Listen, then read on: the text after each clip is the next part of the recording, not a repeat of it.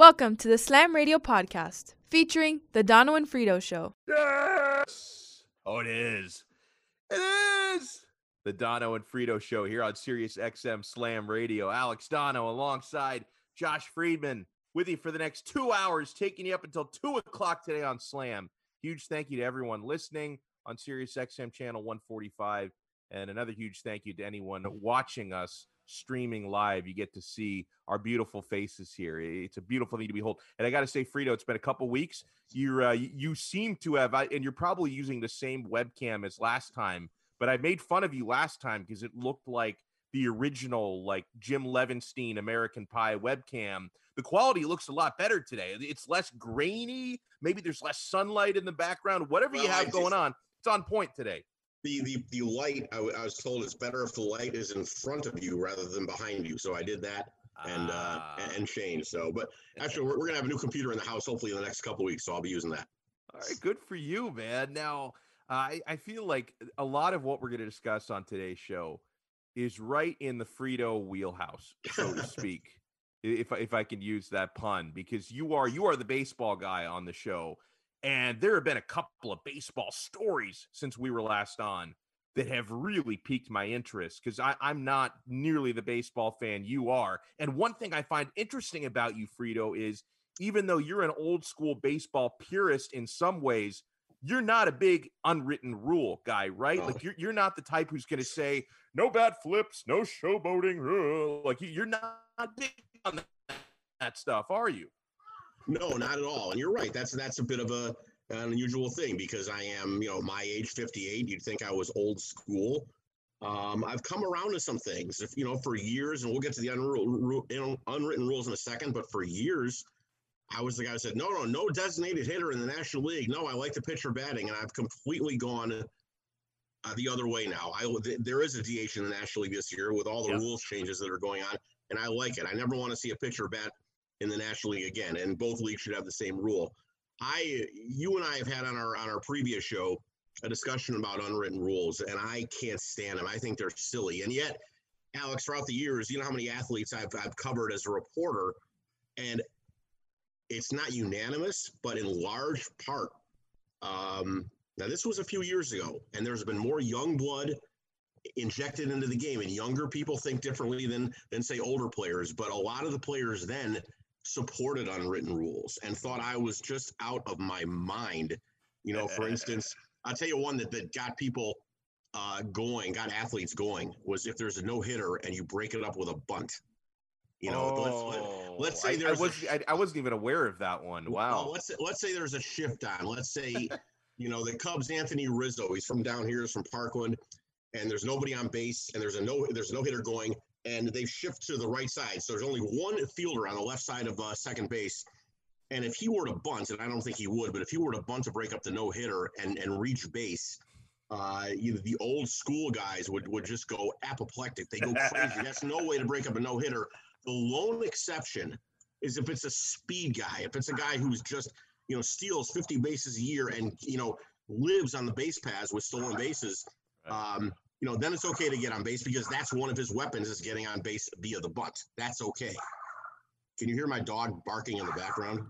Yeah, I can hear Wrigley is going a little ham over there, but I don't know. I don't think it's too bad. We give him a couple of minutes. He might settle down. Yeah, we'll give him a couple minutes. He's barking because he hears the baseball conversation. His name is Wrigley. Fair enough. But one of the things, and we're going to get to the Fernando Tatis and all that, is I don't mind. For one, I don't mind the unwritten rules, and two, in the past you couldn't show emotion. Sometimes players would get mad if a guy has a big strikeout. A pitcher gets a big strikeout and he fist pumps, and some players get upset at that. I don't. You know what? If you don't like it, then don't strike out. Right. One of the reasons I love covering the World Baseball Classic is because players weren't representing their teams. They were representing, in baseball, they were representing their countries, and it made the rules different. And the players from Latin countries in those leagues, in those countries, they're much freer to show emotion and go crazy. And I like that. If you do something good in baseball, and let's stick to baseball for just a second. If you do something good, show emotion. That's fine. You just accomplished something great. I have no problem with it. You don't want me to bat flip? Don't serve me a gopher ball. Yeah. So, okay, let's segue to the Fernando Tatis Jr. situation. And again, like Frito, baseball to me, and I want to talk about some of the other unwritten rules in other sports, but baseball's the king of it. Like when it comes to unwritten rules, baseball has unwritten rules I had never even heard about. And when it came to the idea of Fernando Tatis breaking a quote unquote unwritten rule just by swinging on a 3-0 pitch when his team had the 7-0 lead, that in that some way being disrespectful, that when the aftermath of what he did came forward, that was honestly the first I had ever heard of that even being an unwritten rule that he broke. And the Rangers manager was critical of it. Am I correct in saying that even the Padres manager said he didn't like it? So what was your take on all that? But Chris Woodward, the Rangers manager, did say yes, he was critical of it, but then he said, "I have to admit, times are changing. So, my opinion, things maybe have to change." I had no problem with it. You know what? I mean, they had won I can't remember. It was a 6-run lead, I think, in the 8th inning or something like that. It was a 7-run lead, I believe. Okay, so it was a 7-run lead in the 8th inning. I've seen, look, they're rare, but I've seen big leads dissipate. Okay, I remember the Cubs trailed the Astros once 9-0 and won the game. I went to a game as a kid. The Cubs were up 13-2 in the 6th inning against the Phillies and lost the game. Okay, wow. Big leads can dissipate. I mean, in football, it was the Music City Miracle and all that. They went like 32-3 and they lost the game. Well, think about the Falcons dropping that Super Bowl lead to the Patriots a few years back. 28-3. Are the Patriots, are the Falcons not supposed to score and kick a field goal when they have a chance to go for it on 4th down because they have a big lead? Well, look at that 25-point lead. Look what happened to that. So one, big leads can dissipate, and I don't think that if you don't want Fernando Tatis Jr. to swing at a 3-0 pitch, one, don't get him in a 3-0 count, and two, don't throw him at a ball that's over the plate. I've seen that pitch again and again and again. It was over the plate, and he hit it over the fence in right field. I have no problem with that whatsoever, none. And if you have a problem with it, well, then stop him. Okay, just stop him. Yeah, no, I mean, I can't even tell you how I'm with you 1,000%. Like it's so ridiculous to hear anyone whining and complaining about a guy having the audacity to hit a grand slam. Like what are you talking about, man? So the funny thing about this, Frito, is that I think we're coming to find out, and this shouldn't surprise too many people, that I would say the majority of sports fans, I don't know if it's the vast majority or just a small majority, but the majority of sports fans look at this the same way you do and I do, that we're kind of getting sick of some of these unwritten rules. And something I've really noticed, now I was certainly aware of Fernando Tatis Jr. before this came up, but I didn't know a whole lot about the guy. And a lot of people like me are becoming fans of his. Like I start to root for the guy when he's at the plate because he's now become a folk hero for standing up against unwritten rules. Oh, I did. I tell you, I'm aging because I covered his father. That's what's really wow. You weird. Covered senior. I covered senior. No, and first of all, he's a great guy to be a fan of. This guy is just an absolute stud. He's 20 or 21 years old, and look what he's doing. He's just an absolute one of the great injections of young talent in baseball that you just have to watch. I mean, these guys are like 2 years out of high school, and they're setting major leagues on fire. Wow. And it's great to be a fan of these guys, and you're going to see more of this. I think there's always been a huge Latin presence in baseball, and like I say, in Latin countries, they're much more demonstrative, and I'm glad for it when they do something well in baseball. Big strikeout, a big hit, whatever the case may be. They get a double that puts their team ahead 4-3 in the 8th inning. If the guy's on second base and he's fist pumping, that's great. That's fine. I have no problem with that. And as you see more younger players, and you could say this about any time in baseball, there's young talent that comes into the game, older talent is retired and is out of the game. And you're going to see more and more players do something like this because it's accepted. Now, there are going to be exceptions. You throw, it was after Tatis did this, and the Rangers threw him back ahead of a guy because they got real ticked off. And Chris Woodward, the manager, has been suspended for a game. He probably already served it. Managers, by the way, here's a little tidbit in baseball. Players can appeal suspensions. Managers cannot. You're suspended a game, you're sitting home that night. Huh. So enjoy your beer. Players, yeah, the pitcher was suspended a few games. He's probably going to appeal that. So you're going to see retaliation, but I think you're going to see less of it as more and more young talent gets into the game.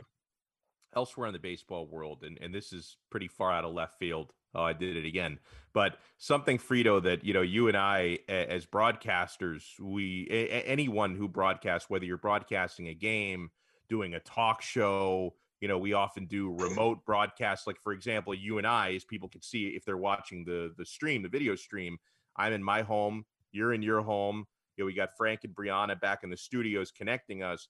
When we go to commercial break, we have to assume, hey, I probably shouldn't say anything, vulgar, like anything controversial, because there's a chance someone could make a mistake and our mics could be live, right? And you would think, and this is, we're going to get into, what he actually said. I won't repeat it directly, but this is a lesson that Tom Brenneman, longtime play-by-play man, Cincinnati Reds play-by-play guy, learned the hard way this week. So he didn't realize his mic was on right when they were coming back from a commercial break, and he dropped a very loud and clear anti-gay slur. And then right after that, reintroduced the broadcast coming back from commercial. So he clearly had no idea that his mic was hot at that moment.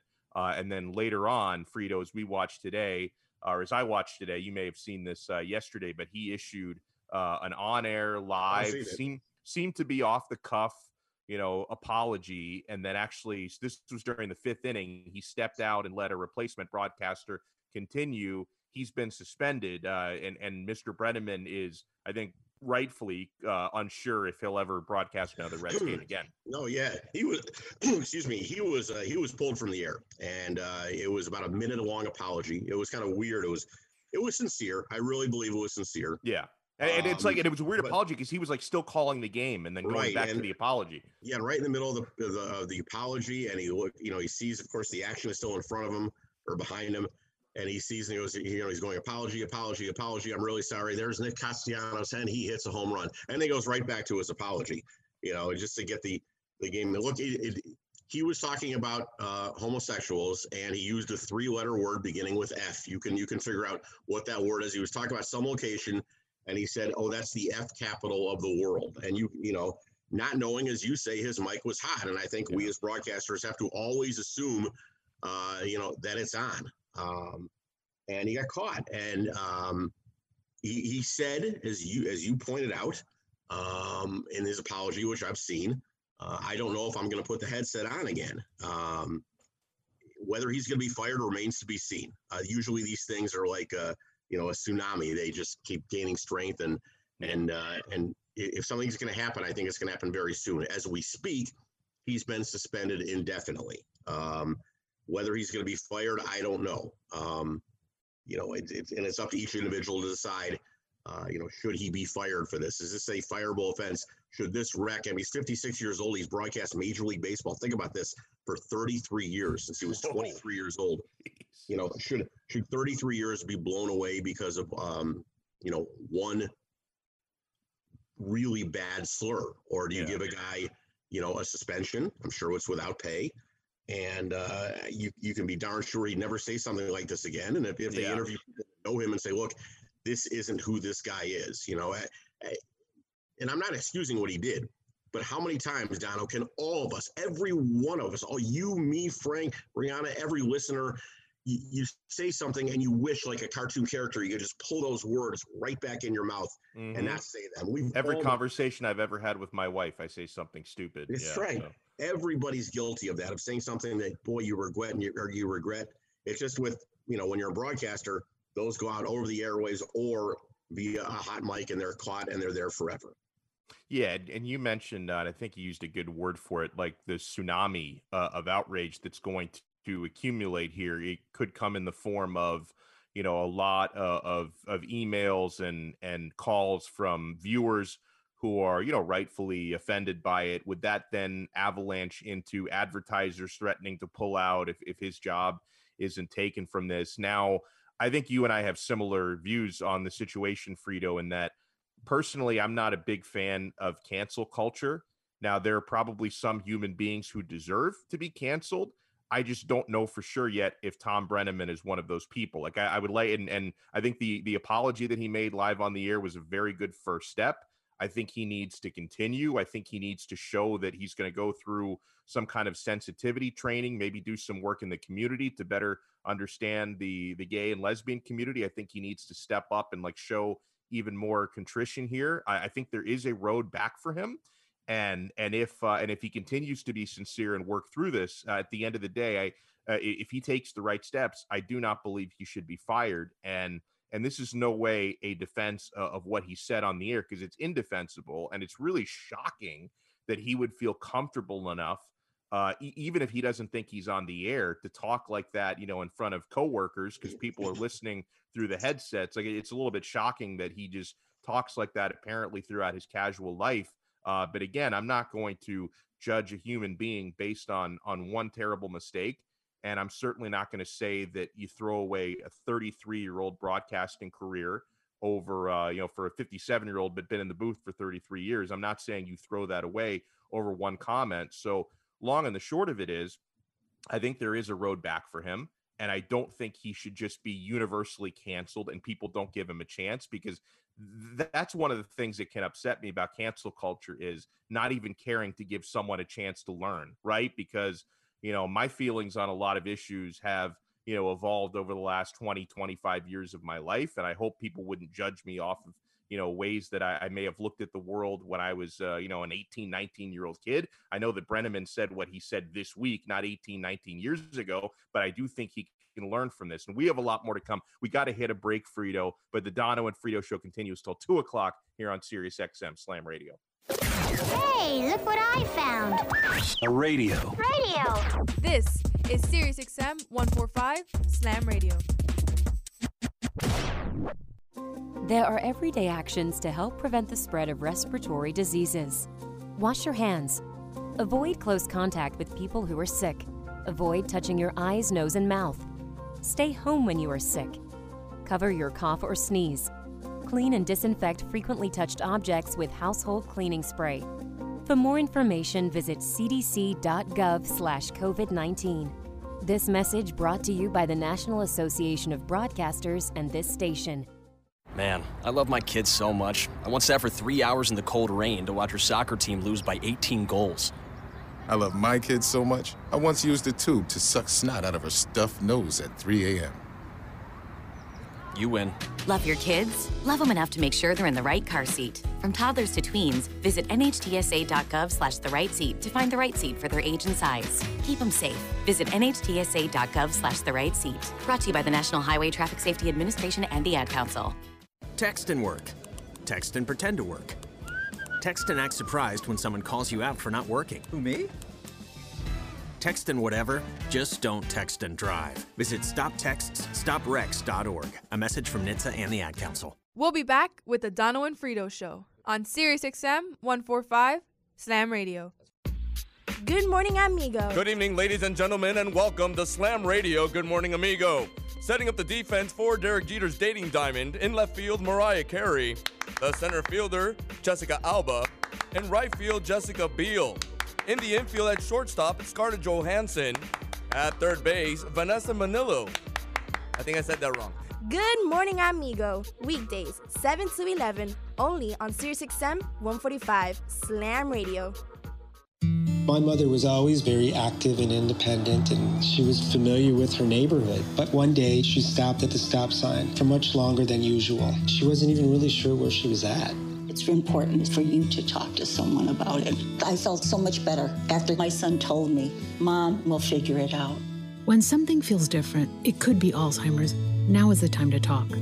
Visit alz.org/ourstories to learn more. A message from the Alzheimer's Association and the Ad Council. There's no losing, only learning. There's no failure, only opportunities. And there's no problems, only solutions. So to me, what failure is the mother of all success. If it wasn't for Michael Jordan getting cut from his 9th grade basketball team, he wouldn't have became Michael Jordan.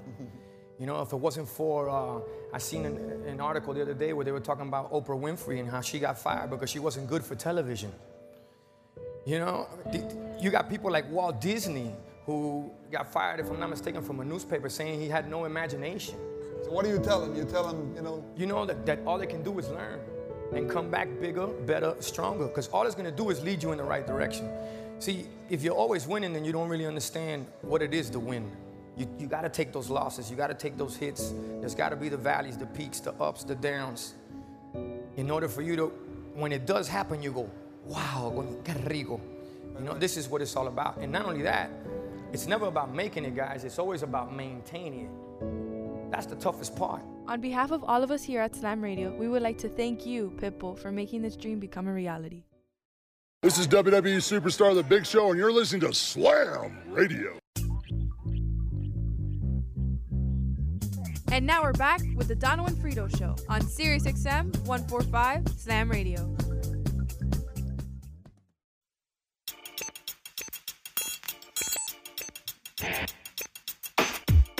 All right, we tried to keep our language acceptable during the break, just in case, the mics might have been on by accident, but I don't think Brianna would ever allow that. I think she's doing way too good of a job back there. Alex Dono and Josh Friedman with you, the Dono and Frito Show until 2 o'clock here on Sirius XM Slam Radio. Now, Frito, it was my fault we didn't have a show last week, but that means you had an extra week to do your homework assignment. Oh, come on. I see you shaking your head. Don't tell me you made no progress on Curb Your Enthusiasm. I meant to tell you before the show, don't ask me about the homework. Listen, if you had told me that would guarantee I asked you about it. Let me ask you about a show that I've heard about for a long time now, but I've never watched it. Tell me if it's watch-worthy, because I've heard very good things about it. Ozark. Yeah, it's very good. It's a similar show to Breaking Bad. Okay. Now, about laundering money in the Ozarks, right? I mean, a Chicago drug dealer or something goes to the Ozarks and has to launder money or something. Yeah. Now, Ozark is not finished, so I don't know. It's the show's been great. I think they've done 3 seasons. It's fantastic. So I would assume that they're going to do a good job ending it. I don't know how much longer it's going to go. But personally, it's similar to Breaking Bad. Ozark is excellent. I think Breaking Bad's a little bit better. So you may want to watch that before you watch Ozark, especially since Breaking Bad is done. So you can get through the whole thing. Like you can see the start and ending, and then maybe start Ozark after that, because I think at some point within the next year and a half, the next season's going to come out.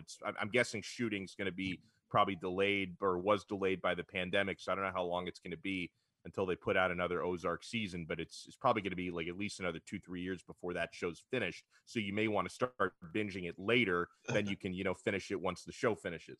Well, and I should know this, Brian. You've seen The Sopranos, right? Yes, love it. And I've been thinking about rewatching it because I've watched it all the way through twice, okay? But the last time I watched it all the way through, probably around 2009, 2010. So it's been a long time. Well, they have a podcast and broadcast on Zoom as well. So there are 2 guys that do it. Steve Sciarippa, who is on our show playing Bobby Bacala, and Michael Imperioli. They're doing this podcast remotely. They do 1 a week, and they go through every episode in chronological order, one at a time. Sometimes they have guests for cast members of the show and things like that. Other times they don't, but they go through every show scene by scene and talk about the scenes and talk about the behind the scenes stuff that we don't know about, that we didn't hear about, and tell great stories about the cast and everything like that. And it's fantastic. And they're on episode 20 now, or 21. So there are 86 episodes. There's a long way to go. And these podcasts last about an hour and 45 minutes, maybe 2 hours, and they're released Sunday night going into Monday at midnight. So cool. Sometimes after midnight on that, I don't usually watch them all in its entirety. And so I'll get a few minutes here and a few minutes there. And it's for Sopranos fans, it's called Talking Sopranos. And it's absolutely incredible. It's great reminiscing stuff. And you hear things that you just didn't, know before about the cast members or about the scenes. And, I always heard something about James Gandolfini, who they have great things to say about. They said, he could be a tough guy and all that, but he's a heart of gold.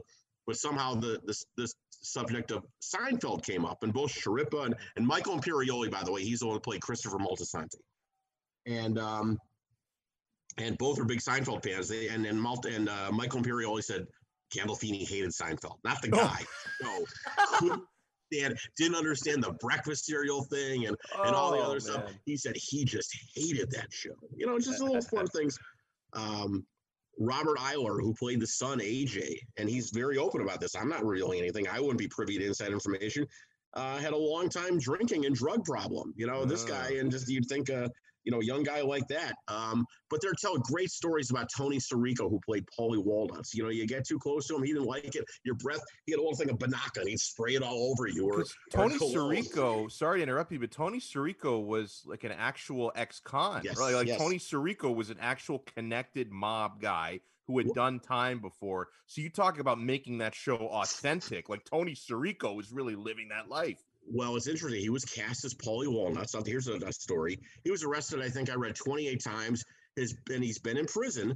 His biggest stint was for armed robbery, and he spent 4 years in prison in the early 70s and has been clean ever since then. But because he was a criminal, when he signed on as Paulie Walnuts, and he had this put in his contract, you know, there are a lot of guys that turned and were rats in the show and were killed off. And he had it written in his contract, he could never be a rat. He didn't want it because he was from that life, and that's probably the most abhorrent thing to him. So the writers could never write him as a rat, a turncoat, a guy that turned them in. That I did not know. That's great. I love the fact that like Tony Sirico takes that life so seriously that he didn't even want to in a TV show depict a rat. Like, that is fantastic. What a detail. It's like, I don't know if you've ever heard this, but supposedly this might be an urban legend, but it's like of similar vein to that. Now, and this is actually like as a career move, this is kind of smart because like they've done studies like psychologically on audiences of movies and TV shows.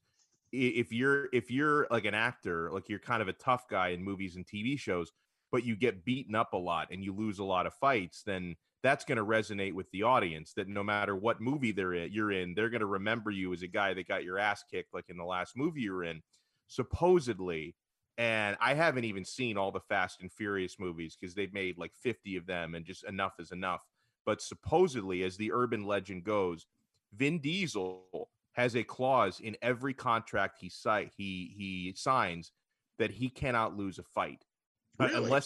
Unless there's some kind of like shenanigans, like maybe he gets ganged up on, like maybe, you know, somebody double crosses him and shoots him or something, but he like cannot lose a one-on-one fight. It's in his contract, and it sounds incredibly vain and ridiculous, but if true, it's kind of smart because, you know, people are always going to look at Vin Diesel like, oh, that is a legitimate certified badass because he never loses a fight in a movie. That's kind of, it is very vain. Yeah. I've never heard of that. I would think that, well, you know, I'll bet if a great script comes along, which calls for his character to get beat up, but boy, it's, you know, it's too good a movie to turn down, he'd probably change that.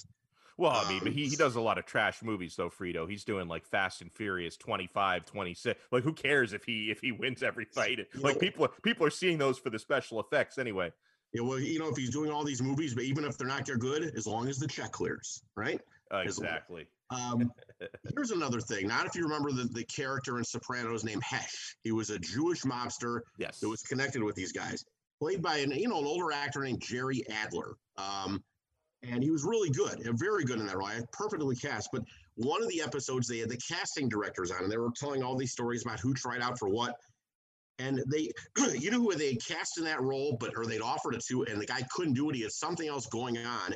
This is connected to Seinfeld. Is Jerry Stiller, who played father in Seinfeld, was offered the role of Hesh and had to turn it down.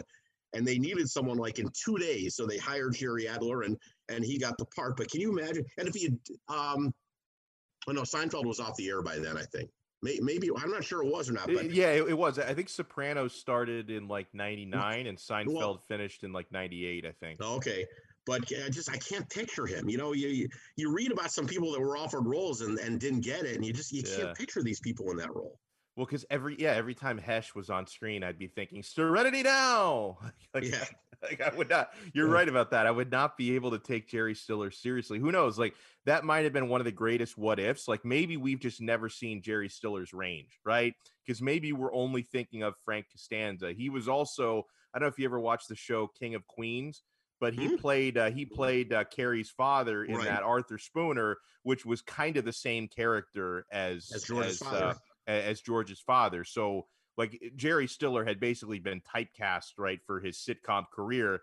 Imagine if he had been in The Sopranos and just would have blown us away. It's like I never thought Heath Ledger would have been a good Joker, and he ended up taking the part so seriously, it like ruined his life, and he killed himself because he took the darkness of that part so seriously. Maybe Jerry Stiller would have been an amazing mobster. I don't know. You know, and I like when they cast people like against type. There's an older actor, I don't even know, Wilford Brimley, who just passed away like 2 weeks ago. I know him as the diabetes guy. Yeah, and that's what I know him as. Did The Natural and did Quaker Oats commercials. This is this old, elderly or good guy, if you will. And yet, if anybody watches The Firm, he played a lawyer connected to the mob who was a real SOB. I mean, just the guy was a complete badass. And, I'm sure when his name came up, like, what do you mean, the diabetes guy? You want him to play this badass mob guy? Yeah, well, yeah. And he was great in it. He was absolutely great. So. Oh, man, that's really, really cool. Yeah. So, you know what? I know eventually Frito's going to do his homework. I think maybe the next I'm working on finishing one show now. I've got like a half a season left. And then I think I'm going to start rewatching The Sopranos, because what you described, listening to that podcast, that sounds like a good time. Like I'll watch a couple of Sopranos episodes during the day, then maybe at night, because a lot of times I'll listen to podcasts before I go to bed. Because Frito, I've decided it's the year 2020. I'm tired of pretending to be literate. Like I used to read books. And I would download to the e-reader, but I used to read like books on the e-reader before bed. I've decided I'm so lazy. I'm just going to listen to podcasts now before bed instead of reading books. So I'm going to start listening to that. What's the name of that pod? Well, you can go on YouTube and you'll see the video of it also. Mm-hmm. It's called Talking Sopranos with Michael Imperioli and Steve Sciarippa. Here's a great story. Like in the pilot episode, Michael Imperioli's character, Christopher Moltisanti, is driving Tony Soprano. And they see a guy that owes Tony Soprano money. And so they back up, and then they see him on the side street. They chase him through this area. And Michael Imperioli, he didn't tell the producers this. He was supposed to do this. Well, this was the pilot, which was filmed in 97. Once it was picked up, they started the show back in 99. So it was a long gap there. But, no one knew if this could be picked up or not. But they filmed the pilot. He was 31 at the time. And he's raised in New York. He didn't have a driver's license. He didn't know how to drive. Oh, my God. And so he backs this Lexus up and crashes it into a tree. Oh, no. And the prop master was just this woman who he's now friends with, but went just went apoplectic, went crazy. And he's like, do I tell them now? Because they want me to do it again. Oh, and he's like, oh, my God. And he finally got it right. But can you imagine you can't tell anybody you don't have a driver's license. Oh yeah, back up the car and do it quickly. And I mean, and that was a great story. I mean, he said nobody knew. And by the time we shot the regular thing, yes, I'd gotten my driver's license. He's he's probably just too embarrassed to tell anybody, right? Like it's one of those things where like, oh, I can't let these people know that I can't drive. No, if you try out for a part, can you do this? Of course. Have you done something? Exactly. Absolutely. Of course I know. What are you, crazy? Of course I've done that. Yeah. Yeah, learn later. Like lie now, figure it out later. Exactly. So we can do that. Exactly. Oh my God, so good. So it's a terrific one. Go to YouTube, just type in Talking Sopranos, and you can see all their episodes. I'm going to, and I'm going to start rewatching it again too, because it's been 10 years since I watched the show, and I remember a lot of things, but I think I would appreciate the Talking Sopranos more if I had the episodes they're talking about fresh in my mind. So I'm going to start watching it. So that's going to be my homework over the next week, is going to restart the Sopranos. So we're going to have an interesting 1:00 hour coming up, because the Miami Heat are taking on the Pacers at 1 p.m. for Game 2 in the NBA playoffs. And so I'm going to be watching like one screen, the Heat game, watching your beautiful face on the other screen, and trying not to get too wrapped up with what's going on. But it's a series the Heat should win. They've started off on the right foot. I guess the bigger shockers around the league were Orlando taking game 1 from the Milwaukee Bucks, and even Portland taking game 1 from the Lakers. Now, I know Portland, the super hot, trendy team coming in, because Damian Lillard was the MVP, I think, of the seeding games, or at least the remaining regular season games in the bubble, whatever you want to call it. Dropped 61 points in a game, was dropping like 45, 50, 60, and he had, I think, 41 points in game 1 against the Lakers. But I think maybe we overestimated the Lakers heading into these playoffs. And I don't know, maybe it was a little bit fluky because, Portland was really keying in on LeBron and Anthony Davis, as you would expect, and essentially saying, we're not going to let your superstars beat us. We're going to let everybody else beat us. And nobody was knocking down uncontested shots. So it's like, maybe we overestimated the supporting cast and the overall team that the Lakers bring to the table, or maybe not being able to knock down open shots was a fluke that they're going to fix in game 2. We'll talk a little bit more about that. We'll talk about some NBA stuff, some life stuff when we continue. We'll wrap up the 12 o'clock hour next here on Dono and Frito. Hey, look what I found. A radio. Radio. This is SiriusXM 145 Slam Radio. There are everyday actions to help prevent the spread of respiratory diseases. Wash your hands. Avoid close contact with people who are sick. Avoid touching your eyes, nose, and mouth. Stay home when you are sick. Cover your cough or sneeze. Clean and disinfect frequently touched objects with household cleaning spray. For more information, visit cdc.gov/COVID-19. This message brought to you by the National Association of Broadcasters and this station. Man, I love my kids so much. I once sat for 3 hours in the cold rain to watch her soccer team lose by 18 goals. I love my kids so much, I once used a tube to suck snot out of her stuffed nose at 3 a.m. You win. Love your kids? Love them enough to make sure they're in the right car seat. From toddlers to tweens, visit nhtsa.gov/the-right-seat to find the right seat for their age and size. Keep them safe. Visit nhtsa.gov/the-right-seat. Brought to you by the National Highway Traffic Safety Administration and the Ad Council. Text and work. Text and pretend to work. Text and act surprised when someone calls you out for not working. Who, me? Text and whatever, just don't text and drive. Visit StopTextsStopWrecks.org. A message from NHTSA and the Ad Council. We'll be back with the Dono and Frito Show on SiriusXM 145 Slam Radio. Good morning, amigo. And then I'd have one more question for him. Did you take steroids? Did you take steroids? Why? How can I do all of that and then not ask him? But why would you do that? He's not going to answer that question. Why would you answer such a question? Why not? I'm asking him. I bet he answers the other two very nicely without a problem. Yeah, so why can't he answer the last one? He's going to hang up on us. Why can't he answer the last one? He's going to hang up on us. Just tell me no, he didn't. I'm giving him an opportunity for me to no longer judge this based on what I heard from one person in the New York Times, because I don't want to believe it. He didn't take steroids. He ate plátanos.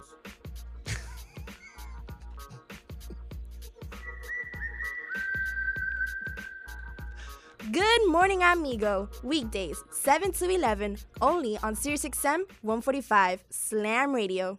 My mother was always very active and independent, and she was familiar with her neighborhood. But one day, she stopped at the stop sign for much longer than usual. She wasn't even really sure where she was at. It's important for you to talk to someone about it. I felt so much better after my son told me, Mom, we'll figure it out. When something feels different, it could be Alzheimer's. Now is the time to talk. Visit alz.org/ourstories to learn more. A message from the Alzheimer's Association and the Ad Council. There's no losing, only learning. There's no failure, only opportunities. And there's no problems, only solutions. So to me, what failure is the mother of all success. If it wasn't for Michael Jordan getting cut from his 9th grade basketball team, he wouldn't have became Michael Jordan. You know, if it wasn't for, I seen an article the other day where they were talking about Oprah Winfrey and how she got fired because she wasn't good for television. You know, you got people like Walt Disney who got fired, if I'm not mistaken, from a newspaper saying he had no imagination. So what do you tell him? You tell him, You know that all they can do is learn and come back bigger, better, stronger, because all it's gonna do is lead you in the right direction. See, if you're always winning, then you don't really understand what it is to win. You got to take those losses. You got to take those hits. There's got to be the valleys, the peaks, the ups, the downs. In order for you to when it does happen, you go, wow, qué rico. You know, this is what it's all about. And not only that, it's never about making it, guys. It's always about maintaining it. That's the toughest part. On behalf of all of us here at Slam Radio, we would like to thank you, Pitbull, for making this dream become a reality. This is Melvin Gordon, and you listening to Slam Radio. And now we're back with the Dono and Frito Show on Sirius XM 145 Slam Radio.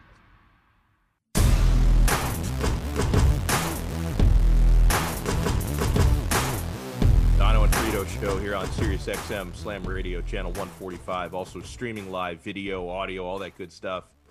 You know, if I seem a little less perky today, Frito, I've only had one coffee. Usually by the time we hit the air at noon, and Frito is chugging that big cup. I love that. I've only had one espresso so far today. Usually by the time we hit the air at noon, I've had 2, maybe even 3 by that point. So caffeine addict like me, I'm still struggling a little bit. I'm not an espresso fan. I just don't like it. It's a little too strong. Now, when we were at work, you'd see somebody. I remember we had a guy named Ramsey, one of the salespeople, and he would always make Cuban coffee. He'd go around with those little cups. God bless pour you a shot. Have you ever had? And I like Cuban coffee. I do. I drink those cups. Here, give me a. I thank you for the Cuban coffee. Great. But I never drank anything bigger than those tiny cups. Have you ever drank a big cup? I have. Of Cuban coffee. Are you like bouncing off the walls after that? I think people oversell it a little bit. I'll tell you what, really, when you drink the entire colada, because like the big cup is the colada, and then you pour like people like, an entire office will pour like the 12 little shots. I am such a caffeine addict, Frito, that I can drink the entire big cup. I can drink the colada.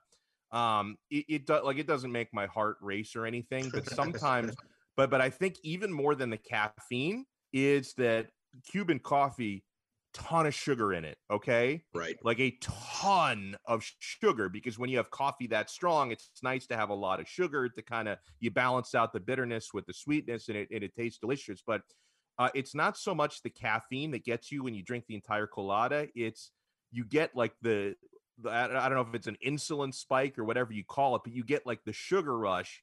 And then when you have a massive sugar rush, you get the crash afterwards. And so you're going to be, for a few hours, you're going to be bouncing off the walls. If you have like the afternoon colada pick me up at like 2-3 o'clock, by like 7-8 o'clock, like you feel like you're coming down from something, and it's not the most comfortable feeling. Yeah, my wife said she had Cuban coffee at work the other day, and because she went into work tired, didn't go out of sleep, and got it, and she said I was wired, and then the crash happened. Yeah, it's the crash. The crash is what gets you, and I don't think the crash is not coming off the caffeine. The crash is coming off the sugar, is where that comes from.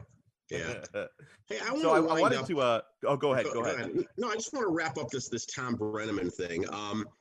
He's the number 2. I think the number 2 broadcaster on Fox. He is, because when Joe Buck does the World Series in the fall, Brenneman moves into the number 1 slot.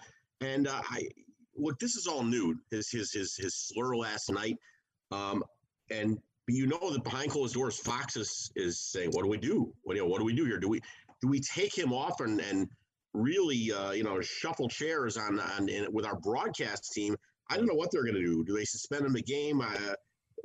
Fox is going to have to come out with a statement at least, and then whether they react to that, I don't know. And you and I were also talking about people that have redeemed themselves. We're down here in Miami. Dan Le Batard's show is national, but for a long time it was a local show, and he had Tim Hardaway on, and former Miami Heat player, of course, and Hardaway was some very strong homophobic statements, and saying, I don't even want him in the country and things like that. And it was just, it garnered this. Frito, he went as far as to say, and it was a long quote that he had, but Tim Hardaway went as far as to say, quote, "I hate gay people," unquote. Mm-hmm. Like he actually, like among many other things, he actually said that, like that was part of the rant that he went on. And I was listening to that live at the time.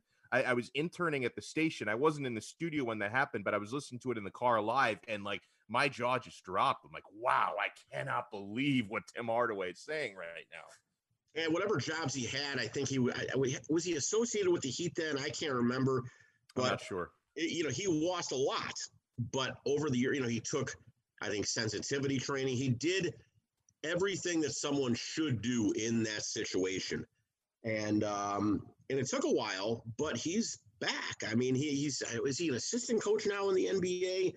I mean, he redeemed himself, if you will. I'm not sure if that's the right word, but he recovered from some really bad statements. You know, if this is not who Tom Brennaman is, you know, I hope the same thing happens to him. That, you know, do we fire a guy who's never said anything wrong like that at all, and then said one statement? You have to put this in the context. What did he say and all that? But you know, I hope that one thing doesn't wreck a 33-year career, but we'll see what happens.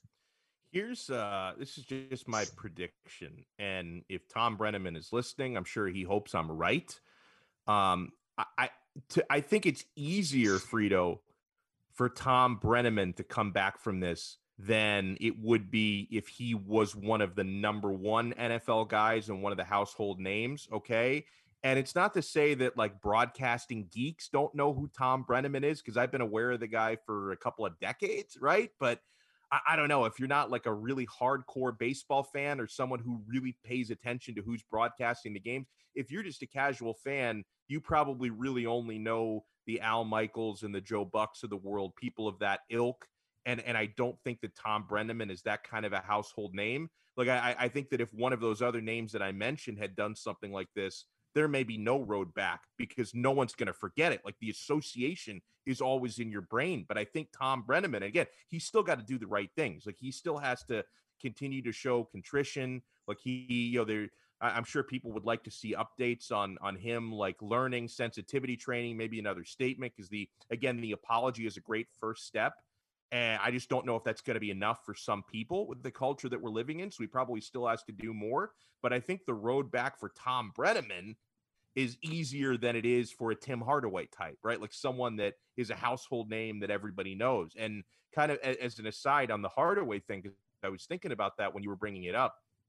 Like what year was that? That was probably like 05, 04, somewhere around then when Hardaway said what he said. How much worse would that have been in 2020 for a couple of reasons? Social media. There was no Twitter, no Facebook back then. So his comments would have been passed around a lot more if this had happened more recently. And also, I think society has become more intolerant of intolerance, for lack of a better phrase, than it was in 2005. So I wonder if, because really bad. Like, that was really bad back then. And I think he's a good man, and I think he's learned from it. So I'm glad that he's been able to come back and redeem himself from that. I just wonder if this had happened more recently, given the society we're living in, how much tougher it would have been for him to come back. You know, you're right. And I didn't think of that aspect. You know, how much different social media has made things, and things go, you know, the phrase back then was going viral, even a phrase back then. And now with Twitter, I mean, something can happen, you know, halfway around the world, and we find out about it 3 seconds later. You know, I remember, and this is really going off the beaten path here, but when Osama bin Laden when they raided the compound he was in, there were these Apache helicopters above there, and some guy, like, you know, half mile down the street, put on Twitter, "What's going on here? I see these helicopters above this." He's live tweeting. He didn't know what he was looking at. Nope. Yeah. He didn't know bin Laden was there, but he's live tweeting about this. And I'm sure if anybody in the Army, they wouldn't follow this guy. But my point is, people are, if they saw that, like, oh my God, what's going on? You know? So things can happen. You know, and they just, as you say, they become universal within seconds, within minutes. And that might have affected the way Hardaway was treated. Maybe he doesn't recover from that. Well, Tom Brennaman is right in the middle of all social media, and you can go on the internet and you can hear what he said. You can see his apology. It's readily available in countless number of places. And we'll just have to wait and see if, you know, how the Reds react, how Fox reacts. We are not seeing a statement by them. And we'll see what happens to Tom Brennaman's career. By the way, if you go to, is Frank there? I wonder if Frank can get on the air. I'd like to embarrass him just a little bit. If Frank I don't know. Is I think he's probably running around the building. I know Brianna's back there keeping us on the air. I don't know where Frank is. We're going to ask Frank, and Brianna, you can't tell him we're going to ask him this. We're going to ask Frank a very simple question. We're talking about Tom Brennaman. Spell Brennaman's first name. Do you know, that Alex? is a great question. I do. Okay. And because I've seen it enough in print. And you know what? Brianna, I'm don't thinking... Google it and give Tim Frank a heads up, okay? You can't say it. You're sworn to secrecy here. Okay.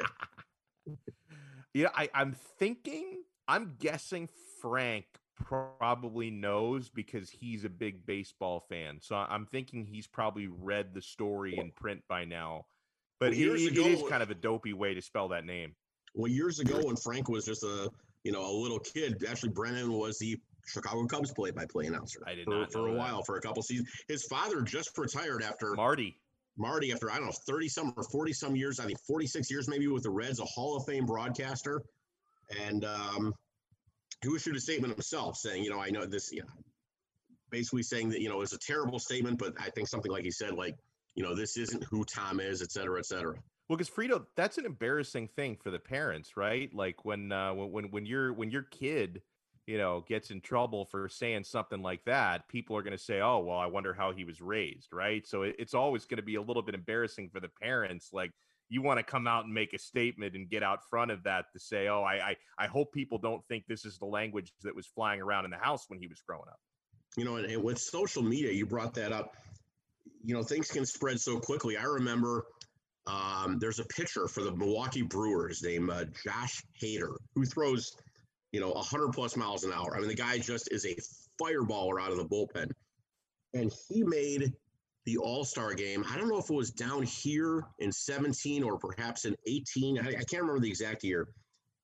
And I mean, the game starts and there's a real good chance that he could get in the game. And someone who obviously had this in, cooked up and just was keeping it on the side.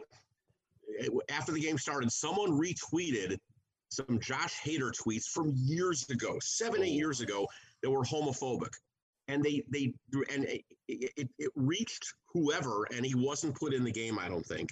And he had to apologize afterwards. I mean, imagine if you tweeted something way back when, even if you deleted them, they're still out there. If somebody took a screen grab or somebody retweeted them. And to save it for the worst possible time. I mean, here's a guy making an all-star game for the first time. And, he probably never thought about these things in years. And all of a sudden, guess what? They're out there. Yeah. You got to always use the, whether it's true or not, you always have to say I was hacked. We just saw Frank. Frank, Frito's got a question for you. Bring Frank back over here. Go on the air. Can you hear us, Frank? There's Frank the Tank. All right, Frank, you get out and mute yourself. I'm here. Okay. Tom Brenneman, we've been talking about him? Yeah. Spell his first name. Say that name again. Tom Brenneman. He's a number 2 broadcaster for Fox in the NFL, and the Cincinnati Reds broadcaster who was suspended in the middle of the game last night because he said during a commercial. Yeah, I remember. I just wasn't sure how to say it. I didn't know what his first name was because we had been calling him Brenneman. So his first name is Tom. Yep. So I'm going to guess it's T-O-M, but if you're asking me this question, it's because it's not T-O-M. It's T-H-O-M. That's how he spells it. I would have failed on a spelling bee 100%. No, I would have failed on a spelling bee. What kind of funky stuff is that? Like, why couldn't you just be basic as parents and just do the T-O-M? They just wanted to be unique and different. That's why they threw that curveball at you. But Thomas is spelled T-H-O-M-A-S, or so maybe but... we figured you failed this, Frank. We just, so we're going to embarrass. I knew I was walking right into the trap when you're like, spell Tom. And I'm like, all right, it's not T-O-M, but I'm going to say T-O-M because I don't know what else I'm going to say. I really thought he would get it. So my faith in Frank was not realized there. Well, that's what happens when you keep calling the guy by his last name. And I'm not even concerned with his first name, So, Frito, a couple of years ago, when it comes to the whole thing about using your hacked tweet as a defense, all right? So about a year and a half ago, maybe 2 years ago, my Twitter account was actually hacked, right? I wake up one morning, I can't log into my email because what happened was they hacked my email address, which was associated with my Twitter account. So they hacked my email address, changed the password. They logged into my Twitter and changed the password so I couldn't log in. So my Twitter account and my email address was at the mercy of a hacker. At the end of the day, he didn't end up like tweeting anything offensive. That just wasn't, I guess, what he was trying to do. He was just trying to take my account and like use it to with whatever, like bootleg Viagra or whatever he was trying to sell. So he wasn't like trying to tweet out nasty things to get me in trouble or anything like that. But the first thing that I did, Frito, when I woke up that morning and I realized my Twitter account had been hacked, I didn't know how long it was going to take me to regain control of it. It ended up taking me about 36 hours, 48 hours. It took a while because I had to send, a whole notice to Twitter and verify that I'm the real guy. It was a whole thing. But one of the first things I did was I called up our boss at the time and I told him, like, just so you know, my Twitter account has been hacked. I'm telling you this now, right? When nothing's happened, but I'm telling you right now, my Twitter is hacked. Because if anything goes viral and like my Twitter becomes unhinged and they're, tweeting out slurs or whatever, just know it's not me. And I'm telling you beforehand, this is not me. And he was appreciative of that. And thankfully, nothing like that came out of it. But I had to get on top of the situation because God forbid, I don't tell anybody I was hacked and this happens. And then people aren't going to, if I come out after the fact and say, oh, no, I was hacked, maybe they won't believe me. So I got in front of it. That's a smart move. I'm amazed. It was, you had to recover these things. I mean, email as well. You had to, contact whoever your email server is. And boy, that's got to be just frightening that you've lost complete control of your accounts and that person or people could say anything they want.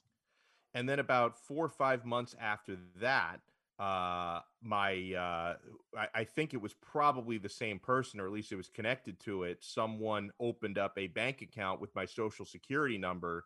So I think that they took all my information. Like I was probably the victim of a data breach, some service I've used that had all my info, because I did get a notification at some point about my stuff being on the dark web. And, I guess by the time I realized I needed to change all my passwords, it was too late. And so this stuff was out there. So yeah, it was a whole mess. This was like 2018, I think, was when first it was the email and the Twitter, and then they got control of my accounts as well. Big 1 o'clock hour coming up here on Dono and Frito. Hey, look what I found. A radio. This is Sirius XM 145 Slam Radio. There are everyday actions to help prevent the spread of respiratory diseases. Wash your hands. Avoid close contact with people who are sick. Avoid touching your eyes, nose, and mouth. Stay home when you are sick. Cover your cough or sneeze. Clean and disinfect frequently touched objects with household cleaning spray. For more information, visit cdc.gov/COVID-19. This message brought to you by the National Association of Broadcasters and this station. Man, I love my kids so much. I once sat for 3 hours in the cold rain to watch her soccer team lose by 18 goals. I love my kids so much, I once used a tube to suck snot out of her stuffed nose at 3 a.m. You win. Love your kids? Love them enough to make sure they're in the right car seat. From toddlers to tweens, visit nhtsa.gov/the-right-seat to find the right seat for their age and size. Keep them safe. Visit nhtsa.gov/the-right-seat. Brought to you by the National Highway Traffic Safety Administration and the Ad Council. Text and work. Text and pretend to work. Text and act surprised when someone calls you out for not working. Who, me? Text and whatever, just don't text and drive. Visit StopTextsStopWrecks.org. A message from NHTSA and the Ad Council. We'll be back with the Dono and Frito Show on Sirius XM 145 Slam Radio. Good morning, amigo. Good evening, ladies and gentlemen, and welcome to Slam Radio. Good morning, amigo. Setting up the defense for Derek Jeter's dating diamond, in left field, Mariah Carey.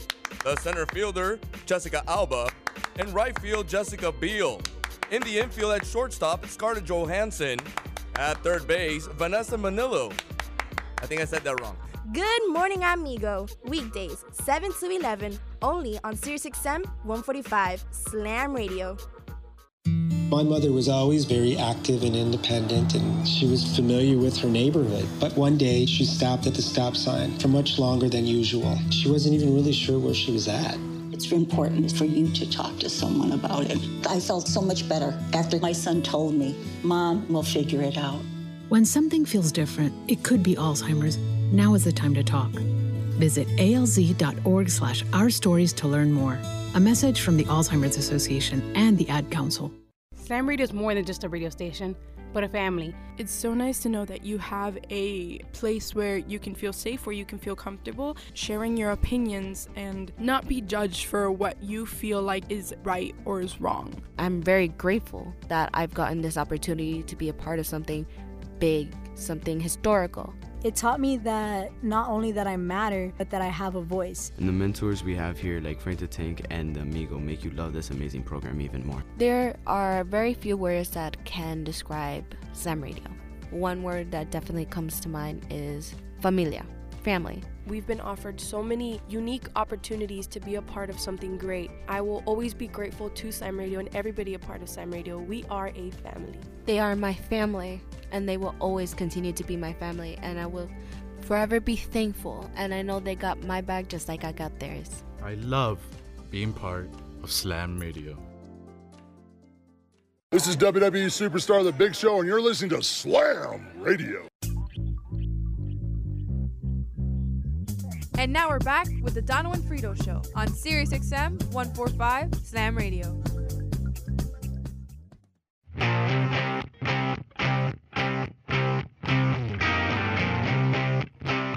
I got to tell you, one of the big things I'm hoping we can work past after all this mess of 2020. Hopefully 2021 brings better times with, no pandemic, or at least slowing down pandemic, and you could do more things in person. I'm getting really tired of Zooming everybody. Now, ironically enough, we're using Zoom now to connect on the show. And as much as I love seeing Frito's face and working with legends like Brianna and Frank the Tank back in the studio and Larry the Amigo, Frito, I'm getting tired of Zooming everybody. Like, I'd love to just be able to go to a workplace in person, to go to actual in-person meetings. I'm getting tired of this video technology, this video conferencing. I'm guessing, Frito, like me, you've been using Zoom a lot lately. You even have a Zoom story, if I'm not mistaken. I do. Years ago, when I was a teenager, I went to overnight camp. I grew up outside Chicago, and I went to day camp when I was younger. I went to overnight camp when I was 12, 13, and 16. It was about an 8-hour drive away. It was an 8-week camp, so we were there for 8 weeks. And I kept in touch with a couple of people here and there, but not many people. And the last year, by the way, when we were 16, it was great. It was a cabin called Cabin 14, and we had no counselor, none whatsoever. We could do whatever we wanted, whenever we wanted. We had complete autonomy. One of the privileges of, and you could go on camping trips, sign up for camping trips, all the campers could, but we went on a 10-day trip, a 10-day canoe trip through Canada. Wow. And it was great. But the deal was, when we were gone for 10 days, the rest of the camp would play a joke on Cabin 14. We came back to, and this is a long cabin, there were 12 of us in there, to 1.5 foot of sand throughout the cabin that we had to clear out. Oh my God, that's a lot of sand. That's a lot. Jeez. And by the way, I'll tell you a quick story, and then I'll get to the Zoom part of it. We were very tight, the 12 of us. And by the way, if you asked me to name the 12 of us, I couldn't right now. That's a long time ago. That's how tight you were, huh? Yeah. But if anybody played a joke on us, we were unified, but we played jokes upon each other. And I was then, and still am now, terrified of spiders. I mean, a spider the size of my pinky fingernail gets me. I'm terrified. Like my wife. And I let that secret out of the bag. That was a big mistake. Again, one spider freaks me out. About 3 nights later or so, I got awakened, and there were like 11 guys around my bed, my bunk, and they'd collected spiders for 3 days, and they threw them on me. Oh my God. I'm amazed I'm here this day that I didn't have a heart attack then. It's just, oh my God, that was awful. But this camp, there's been a Facebook page about this camp, which has it's been gone for years. Oh, that's too bad. But there's a Facebook page, and someone decided to organize a reunion. So we're having this Friday, tomorrow, a Zoom reunion, if you will. Thus far, a little over 50 people have signed up. One guy who I'm in touch with on Facebook anyway, he's the only one of my cabin mates over the 3 years that's on it. I hope other people sign up. But I'm going to see people that I haven't seen in years, in 40 plus years. So it's going to be pretty cool to see these people and what they look like. And one of the guys helping organize it, I got you RSVP'd online, and and I got an email from this guy's secretary. Just she's excuse me, she's helping to organize, or he's helping to organize this, and she's doing the scut work. Now, this guy was, when I was a camper, I didn't know him. I knew of him, and he was a counselor, and just, like anybody in the middle of summer, unshaven and kind of a grungy guy. Mm-hmm. And I later found out that this guy's last name was Pritzker. Now, if you don't know the Pritzkers, I don't know if they still do, but they own Hyatt hotels, among other things. Did not know that. And that family is unbelievably wealthy. And his family was incredibly wealthy then. Right now, he's out of San Francisco, this guy named John. And I looked up online, and John's part of this. He's a big part of this, putting this together, and he's going to be part of this thing. And he's worth about $2.5 billion. Oh, my Lord. Whoa. Yeah. Jeez, you should have stayed tighter with him over the years. That's right. Although you do have the one friend who got you the World Series tickets, which is a great friend to have. If you could have been closer to this, how do you say it? Pritzker. Pritzker. If you could have stayed closer to this Pritzker fella, you'd probably be living like in a suite at a Hyatt somewhere right now. That's right. So that's going to be, but it'll be cool to see some people that, of the 50 some people, that 3 of them are Friedmans. 2 of my brothers and I are part of this. So so that'll be pretty cool this Friday to see people like, I don't know how it's going to work with 50 plus people. I mean, well, that's the other weird thing, and it's like, again, not to rain on your parade or anything, because it sounds like a very cool thing, and I can tell you're excited about it. But at the end of the day, it's a freaking Zoom con. Like, how fun is that really good? Like, you're going to be on a split screen with like 50 people. You're all going to be talking over each other. Like, what are you going to talk? Like, how long is this thing going? What are you going to talk about? And but it'll be cool to see people. You see their names there and see what they look like, and you're going to be shocked. Some people won't have hair, or some people this or that. It'll be fun to see. It's just what people look like and what they're doing. So. I don't know. It sounds like a nightmare to me. It's going to look like the opening credits of the Brady Bunch with like all the split screen and all the faces. It's like, you can see to me now, and I know you can't do it now for obvious reasons with what's happening in the world, but if someday, if you can have the actual reunion where you get together somewhere, you get like maybe like a dining hall or like a big restaurant, and you're all drinking beers and telling stories, drinking whiskey in your case. I think that to me sounds like a good time. Like, that sounds like a good time. It's like the best thing about like a high school reunion or something. It's always super awkward when you get there, but then 4 or 5 drinks in, you're having the time of your life. It's like you're back in high school. Well, they used to have, again, this isn't probably in 20 some years at least, but they used to, again, we were all most of the people were from outside Chicago. This camp was in northern Wisconsin. Mm-hmm. And they used to have a reunion in Chicago every year, downtown Chicago. They'd find some place, and that was a lot of fun to do. And speaking of reunions, last month in July was supposed to be my 40th high school reunion. Obviously, for obvious reasons, it got canceled. But for months, for almost a year, I mean, it had been planned, and the date and everything, July 11th, I think, or something like that. And I was planning to go to Chicago for the weekend. And obviously that got canceled. So certainly this year, I don't know if it's going to happen next year now. We'll just have to wait and see what happens. I love my reunions. I went to my 10th. I went to my 20th. I went to my 30th. And it would have been a lot of fun to see a lot of people.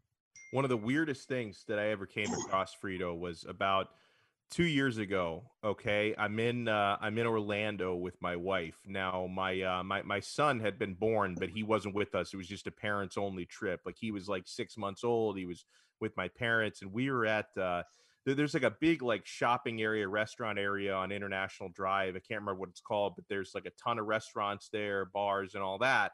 And we were like out there having dinner, but it was like an hour wait for whatever restaurant we were going into. And the weirdest thing is, keep in mind, this is Orlando. I look at the restaurant across the way, and they were having the Miami Springs Elementary School reunion from the class of 1965. So many weird things about it, because who has elementary school reunions, number one?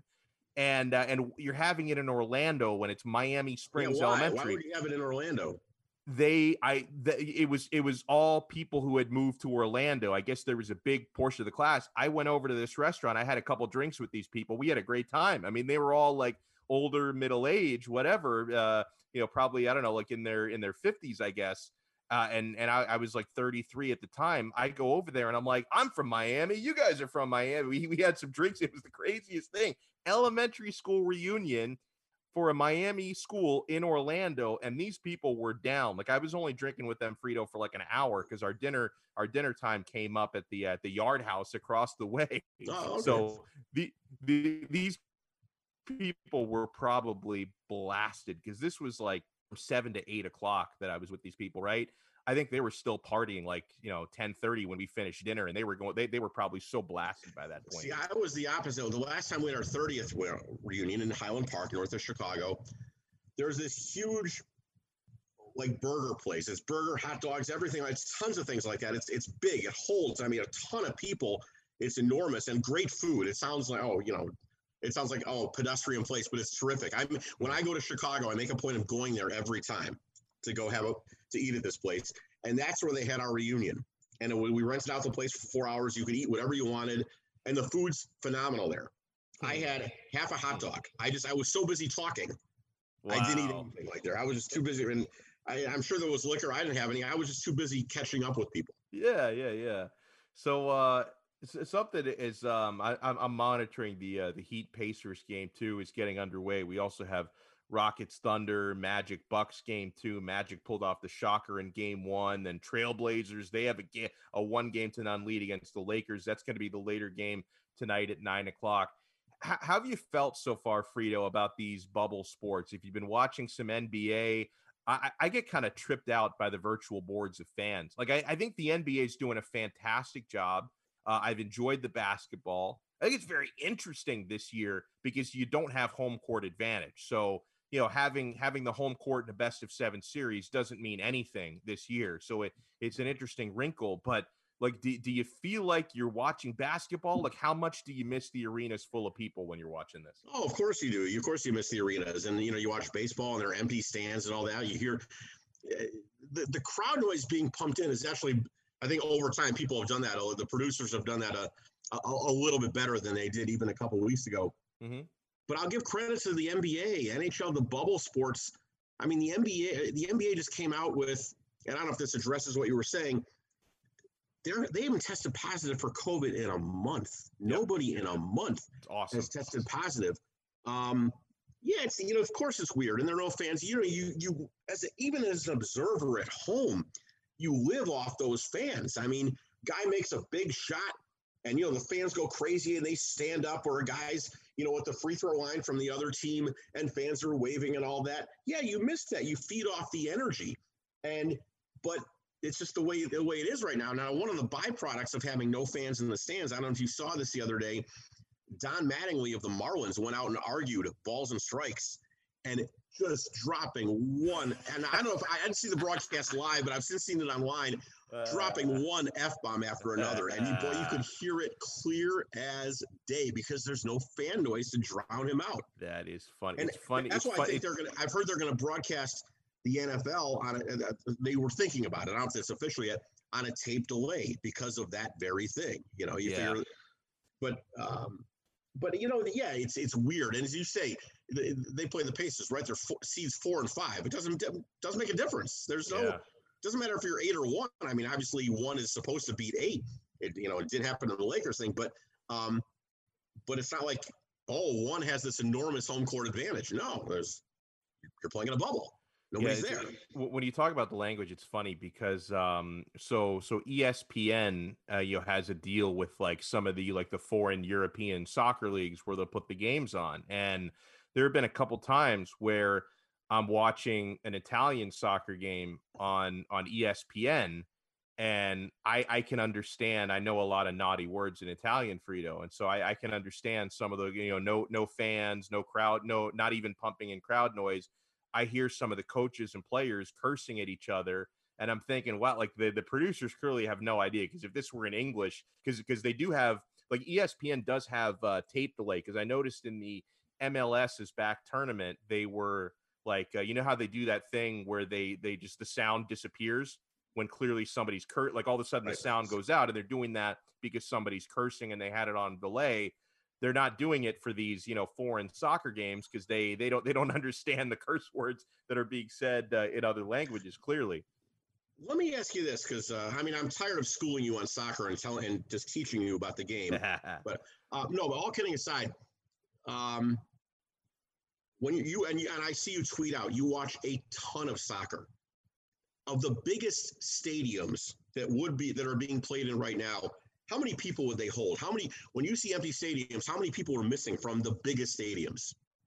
I mean, we're talking 80,000. Are we talking up to about 80, up to about like 85, 88,000. Wow. It's not like, they don't. I think the only places where they still have stadiums that sit like 100,000 plus are like in South America, like in Mexico. Most of the European stadiums have been modernized enough where to cram in 100,000 people, like there's no way to do that comfortably, right? So stadiums in Europe range anywhere from 45, 50,000 for the newest stadiums. Because like you notice, the newer the stadiums are, the better the amenities are, the higher the ticket prices are, the fewer seats there are because people are more comfortable. And then some of the older stadiums maybe fit 80 to 85,000 people. And so, yeah, you're missing up to that many fans. Like you're missing anywhere between 50K to like 85K for a lot of these games. And it makes a huge difference because soccer fans don't shut up for an entire game. Now, they tend to be a little bit more organized than fans of like American sports because they're usually chanting and singing and then they're whistling. It's like choreography that they do during games, and you miss that a lot. You know, I don't know how many people the Horseshoe holds. You know, the Ohio State Buckeyes. So I think it's like 100. I'm not sure about the Horseshoe. The Big House in Michigan is over 100,000. Right, and I've been there. And it's now I was there before they expanded. I think when I was there with my father in the late 80s, and it probably was 90-something thousand there. So it was still enormous. Have you ever been there? It's No, I've never been there. Cool, never been to Michigan. You walk there, and maybe, if memory serves, about 20 rows are above you, you know, from the outside, and you walk in, and the stadium's in a hole. Most of the crowd is below. It's dug in a hole. It's below you. And now it holds 100,000. Now the Big Ten has canceled its college football season. Right. But, you know, if they hadn't, just can you imagine seeing Ohio State and Michigan or Alabama playing at home against Auburn, whatever? Yep. Complete silence. I mean, that would be just so. It's one thing to, the Heat's not playing in the AAA and you're not seeing the 19,000 fans or whatever the case may be. But when you're talking playing in the Big House and you're not seeing 100,000 people, boy, that would be weird. That's wild. Just to hear but by the way, when we come back, I want to throw at you a couple of strange unwritten rules. We'll get to that here on the Dono and Frito Show, Sirius XM, channel 145, Slam Radio. Hey, look what I found. A radio. This is Sirius XM 145 Slam Radio. There are everyday actions to help prevent the spread of respiratory diseases. Wash your hands. Avoid close contact with people who are sick. Avoid touching your eyes, nose, and mouth. Stay home when you are sick. Cover your cough or sneeze. Clean and disinfect frequently touched objects with household cleaning spray. For more information, visit cdc.gov/COVID-19. This message brought to you by the National Association of Broadcasters and this station. Man, I love my kids so much. I once sat for 3 hours in the cold rain to watch her soccer team lose by 18 goals. I love my kids so much, I once used a tube to suck snot out of her stuffed nose at 3 a.m. You win. Love your kids? Love them enough to make sure they're in the right car seat. From toddlers to tweens, visit nhtsa.gov/the-right-seat to find the right seat for their age and size. Keep them safe. Visit nhtsa.gov/the-right-seat. Brought to you by the National Highway Traffic Safety Administration and the Ad Council. Text and work. Text and pretend to work. Text and act surprised when someone calls you out for not working. Who, me? Text and whatever, just don't text and drive. Visit StopTextsStopWrecks.org. A message from NHTSA and the Ad Council. We'll be back with the Dono and Frito Show on Sirius XM 145 Slam Radio. Good morning, amigo. Hey, man, look, if they pick up Tua Nigga Lapola too, I'll be fine with him. But I'm just looking. I'm looking at the different angles. It doesn't. You call him that. I call him Tunga Vailoa. Whatever you want to call him. Listen, I don't know if they're 100% sold on Tua Nigga Lapola. Tunga Vailoa is the next quarterback of the Miami Dolphins. How can you get that name so perfect? Tua Nigga Lapola. Tua? I can't do it. I'm done. Tunga Vailoa. Tua Nigga Lapola. Tunga Vailoa. Tua Nigga Lapola. Tunga Vailoa. Tua Nigga Lapola. Tunga Vailoa. See, that sounds much better that way.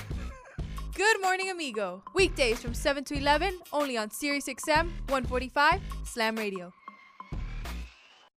My mother was always very active and independent, and she was familiar with her neighborhood. But one day, she stopped at the stop sign for much longer than usual. She wasn't even really sure where she was at.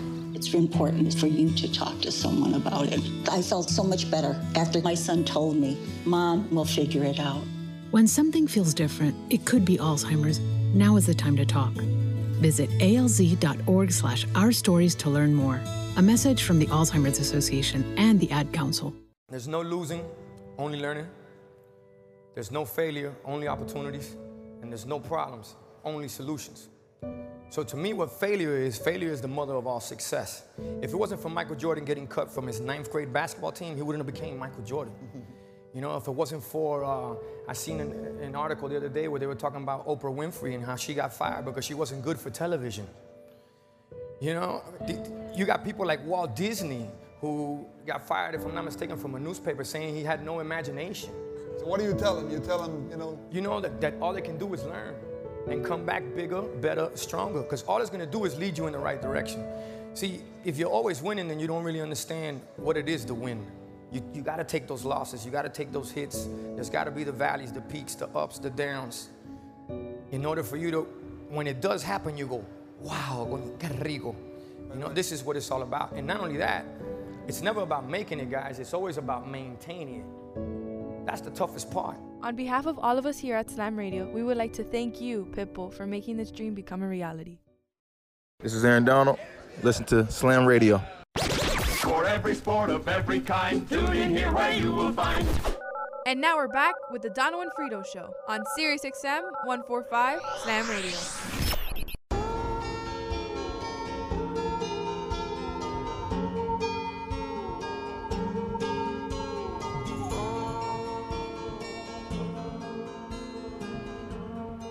You know, I live and die with the Miami Heat, and they are underway. Game 2, Heat have the 1-0 series lead. Heat and Pacers in their best-of-7 opening round series. Duncan freaking Robinson, Frito. Dunk. We're not even 3 minutes into this basketball game yet. The Heat are now up 13-6. They had jumped out to a very quick 12-3 lead, and Duncan Robinson, in a 30-second span, had hit 3 3-pointers. I mean, he has been sensational all year long, but really, especially in the bubble. Like, he's been one of those bubble superstars where guys like Duncan Robinson and Tyler Hero for the Heat, you know, TJ Warren for Indiana played really well during the bubble times. Dame Lillard, who's a remarkable player to begin with, but he was especially great in the bubble. Like, you see, I don't know if it's certain guys maybe thriving when you don't have like the hostile or loud fans in the arenas, but Duncan has just been one of those guys who has been unguardable, because whether you guard him or not, he's going to hit the 3-pointer. The guy's been impossible to defend. I just wonder if you can if you can connect the dots, draw a direct line, and say, all right, we're in a bubble, so this person's playing well. I don't know. I think they're showing who they are, which are great player, great finds. I mean, Tyler Hero, what was he? He was drafted in the mid-teens, maybe. How many people were drafted before him? You know, I mean, and you this is to the scouting department and all that, and the development, the coaching and all that. How these guys are doing. Duncan Robinson, great find and all that. And, you know, it's got to be fun when you're like a basketball, whether you're in the bubble or not. And not everybody has these games. He scored, I think, 9 points in 90 seconds. When you get hot like that, you know, like in basketball, like that basket looks like it's about 10 feet wide and you can't miss it. One of the things I studied over the years was confidence in players. And to have that confidence, I mean, like if you're on a hot streak like Duncan Robinson is this game, you must think every shot's going to go in. And if you're his teammate, just keep feeding the beast. Just keep feeding him the ball, and let's see what he can do, you know? And just, I tell you, when they believe that, when they're hot like that, that's just fun to see when you feel like this guy can't be stopped. It's like being on a heater in blackjack, right? Where you keep hitting 21 like every hand, or the dealer keeps busting. You're just, man, you have to keep going for it every time.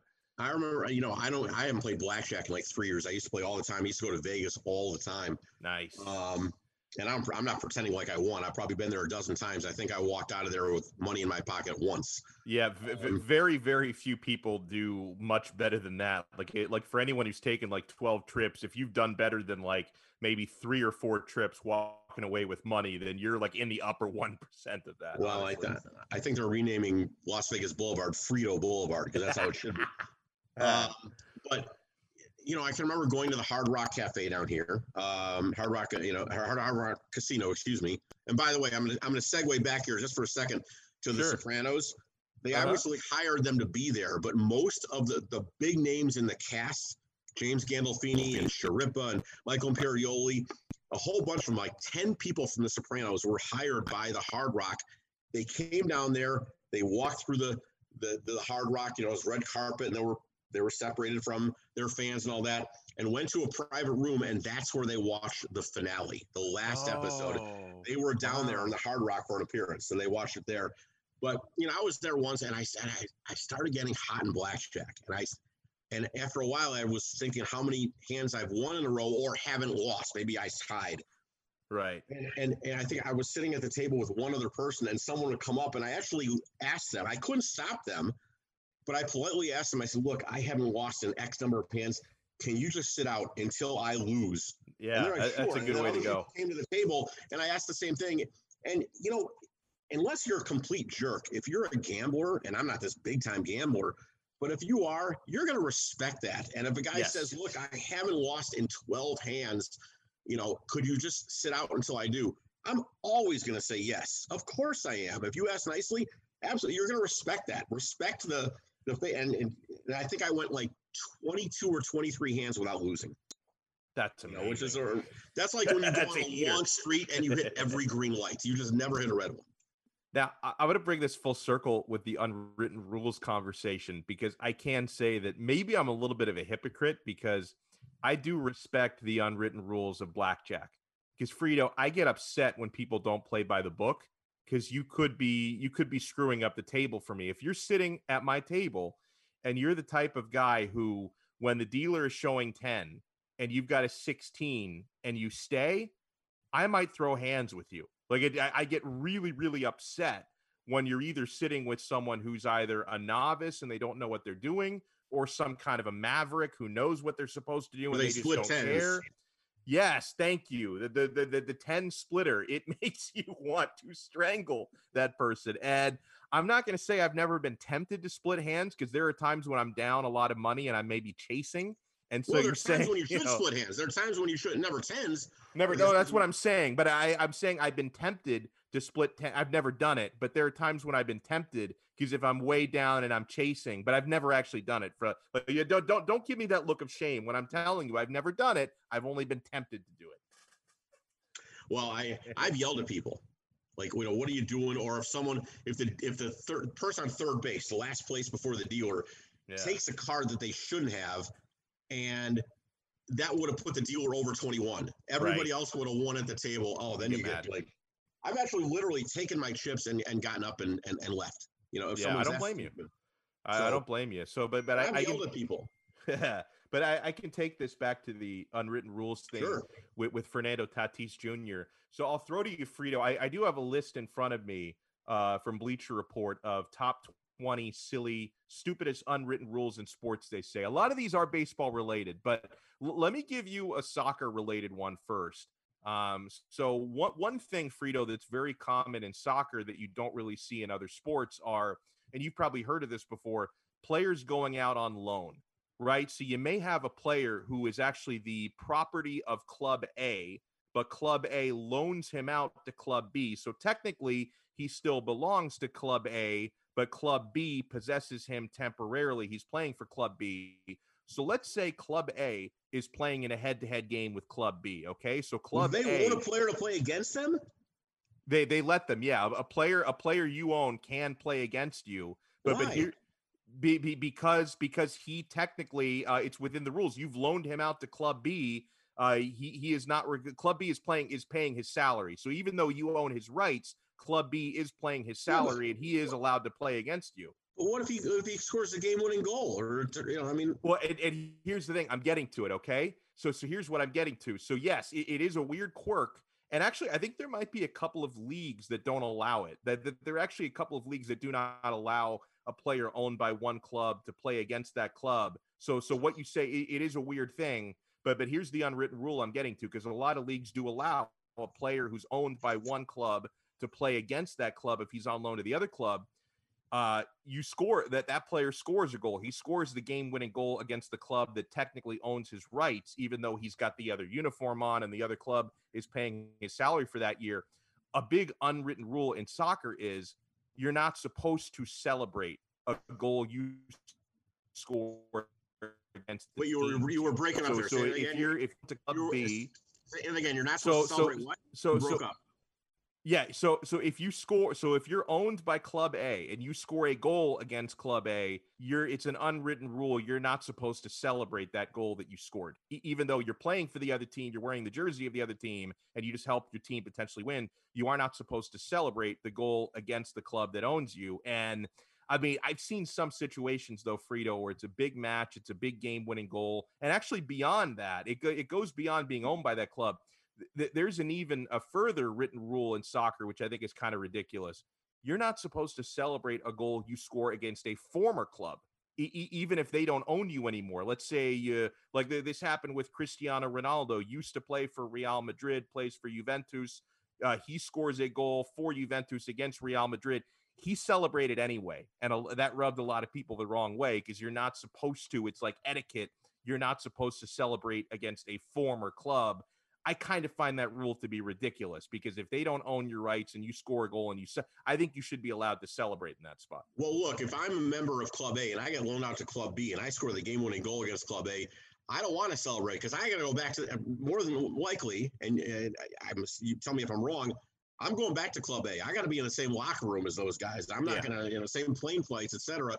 I don't want to, tick off my former teammates, which are going to be maybe my current teammates once again. The rule that you're not supposed to celebrate against a club that you're no longer part of, that you're completely disassociated from, that's crazy. That's just insane. They're not paying your salary anymore. Right. You're not part of them. You're not being loaned out. You're with your new club. I just find this whole thing strange. And again, I don't know a lot about it. I'm sort of embarrassed I don't. I mean, I've heard about this, but I don't know the details. I can't imagine the Yankees saying, "Oh yeah, Red Sox, here you go. Here's Aaron Judge or whomever the case may be." I can't imagine clubs within the same division loaning to one another. Some clubs won't even trade with anybody within their division, let alone loan anybody. Well, but here's and usually you wouldn't typically loan a player to like a real true direct rival, but it could be somebody in your league. Okay. So yeah, there are two reasons why the loans can happen. Reason number one would be maybe it's a younger player that you don't have a lot of time to play, because you can only make 3 subs in a game in soccer. So maybe you think, I can loan him out to another club. He can play, get more experience. Then he comes back here more experience. That's one. The other reason would be you want to actually sell him to that team. They can't pay for it all up front. So you loan him for a year and then maybe they buy him out right after that. So that's a whole different thing. But here are some of the other unwritten rules according to this Bleacher Report list of the 20 stupidest unwritten rules in sports. And a few of these, Frito, I'll skip over because there's stuff we've already talked about in baseball. Okay, I'm They're here. so obvious. I'm just going off camera for a second. Go ahead. Oh, no worries. Number 17. And honestly, I think this might be a written rule, not an unwritten rule, but they say players can't date cheerleaders from their team. I think, honestly, Frito, I think that, like, if I'm thinking NFL, I think that actually might not be allowed, at least for the it isn't allowed, at least, especially from the cheerleader side. Like maybe the player could get away with it, right? Because like if Patrick Mahomes decides to date a cheerleader, are you really going to punish Pat Mahomes? No, you're probably going to punish the cheerleader for dating Pat Mahomes. No, I don't think that's allowed. About Eric Spoelstra's wife, I believe she used to be a Heat dancer. I don't know if they started dating, if she stopped right away. But yeah, there are rules, I think put in by the cheerleading squad. Don't date players. Now, number 15, they say you can't tell a teammate he sucks. I mean, God, no! You have players inside locker rooms. I don't care what sport they're getting in a guy's grill. If he makes a stupid play or something like that, he's gonna. Look, some people in any form of life, whether you're talking about an office or a team, some players you have to kick in the ass. Some players or people you just have to give them a hug and a pat on the back. Every team has leaders, if you will. And if they think some guy needs a kick in the butt to get going, guess what? They're going to get right up in his grill and try to motivate him that way. So I don't like that at all. Number 14, this is a baseball-specific one. No attempting to distract opposing fielders while they are fielding. That seems like a common courtesy, right? Like, no, like when they're trying to field the ball, look over there. Oh, my God, what is that? No, I've seen that. I think Alex Rodriguez did that or something like that. I'm trying. This was years ago. I don't agree with that. They're trying to distract somebody. You're trying to fool somebody. No, you're trying to get in their way. And how many times? Well, tell me if this is along the same lines. Where you'll have a guy, like an outfielder. Maybe he doesn't see the ball, but he's pretending that he sees. He's got a line on it. It's coming right into his mitt. Yeah. Well, he doesn't see it. Well, it slows the base runners down. And maybe just enough so they can't take the extra base. That's a good call. I like that. That's good gamesmanship. I like that. Yeah.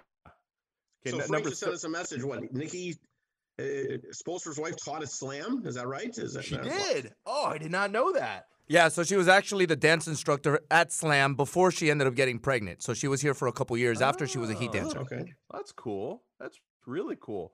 Number 13, I don't have a whole lot to say about this one, but I think it's true, Frito. You have to be well-dressed for your draft. I mean, yeah, listen, it's one of the biggest moments of your life, and you're on, and it's more high-profile depending on the league. NFL draft and NBA draft are incredibly high-profile. Maybe you actually sit and watch the Major League Baseball draft. I don't, but I don't know these guys. I mean, yeah.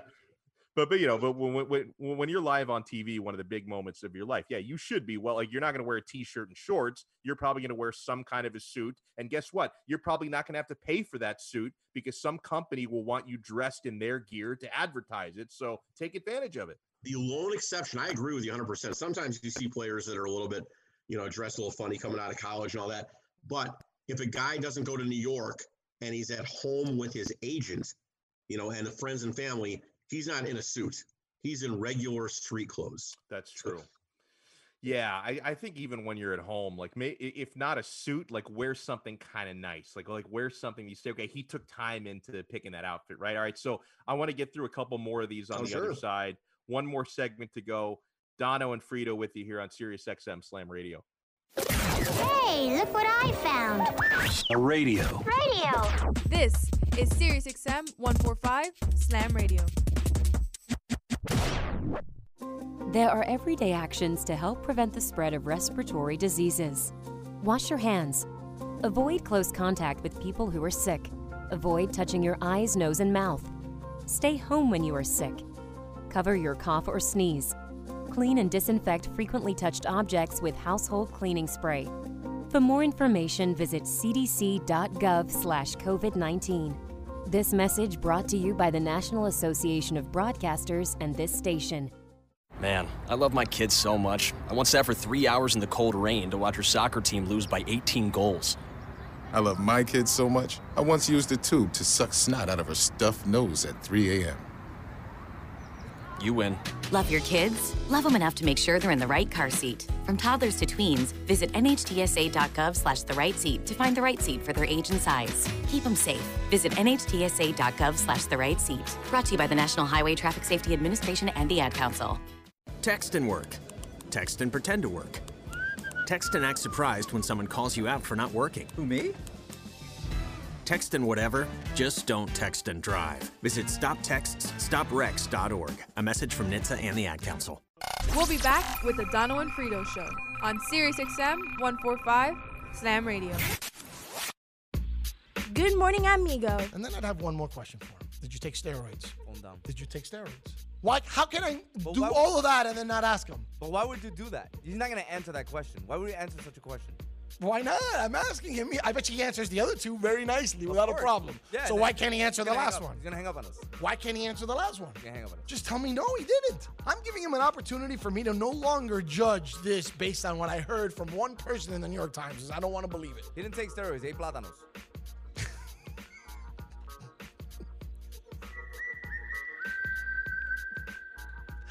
Good morning, amigo. Weekdays, 7 to 11, only on Sirius XM 145 Slam Radio.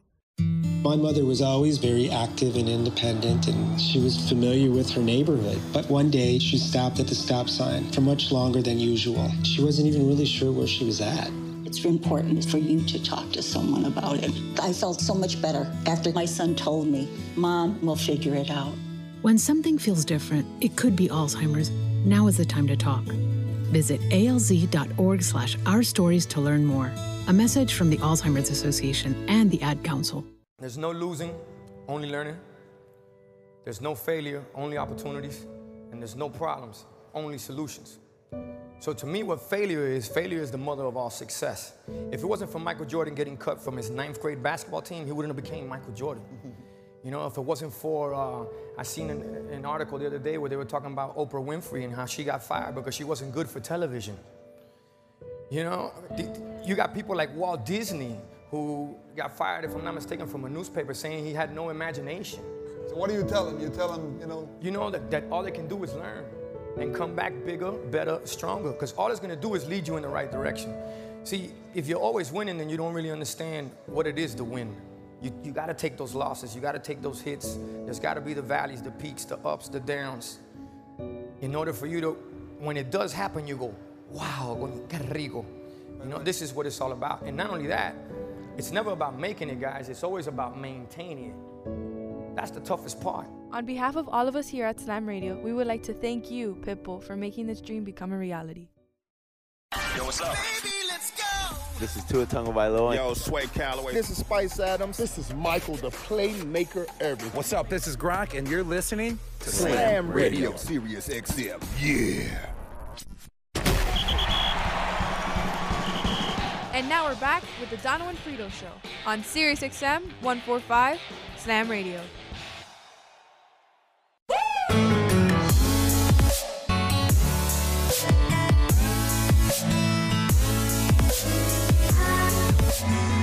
By the way, Frito, before we get back to the unwritten rules, I wanted to bring this up.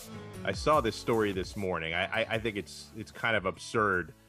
47-year-old Oscar De La Hoya says he's seriously coming out of retirement to box again professionally, that he's been sparring for the last couple of months. Now, he walked away pretty young. Like, he hasn't had a pro fight since he was like 33, 34 years old. So he didn't go as long as, people like Mayweather or Bernard Hopkins, who went into their 40s. So he's been away from the game for a really, really long time, De La Hoya. It's like, and he was a fine fighter in his time, believe me, and very entertaining fighter, very polished, very skilled. But to me, like, the idea of a 47-year-old who may be 48 by the time he actually fights again, now expecting people to shell out 65, 70, 75 bucks for a pay-per-view, like, it's insulting to my intelligence. And I hate that we're starting to see more and more of these gimmicks in combat sports, where you had the Mayweather-McGregor thing a couple of years ago. You've had a guy like CM Punk, the pro wrestler, fight in the UFC, but at least he wasn't headlining fights, to be fair, so that wasn't as bad. But now Oscar De La Hoya, who's been away from pro fighting for 15 years, wants to come back and expect me to pay surely an exorbitant pay-per-view price for what's probably going to be a joke of a fight.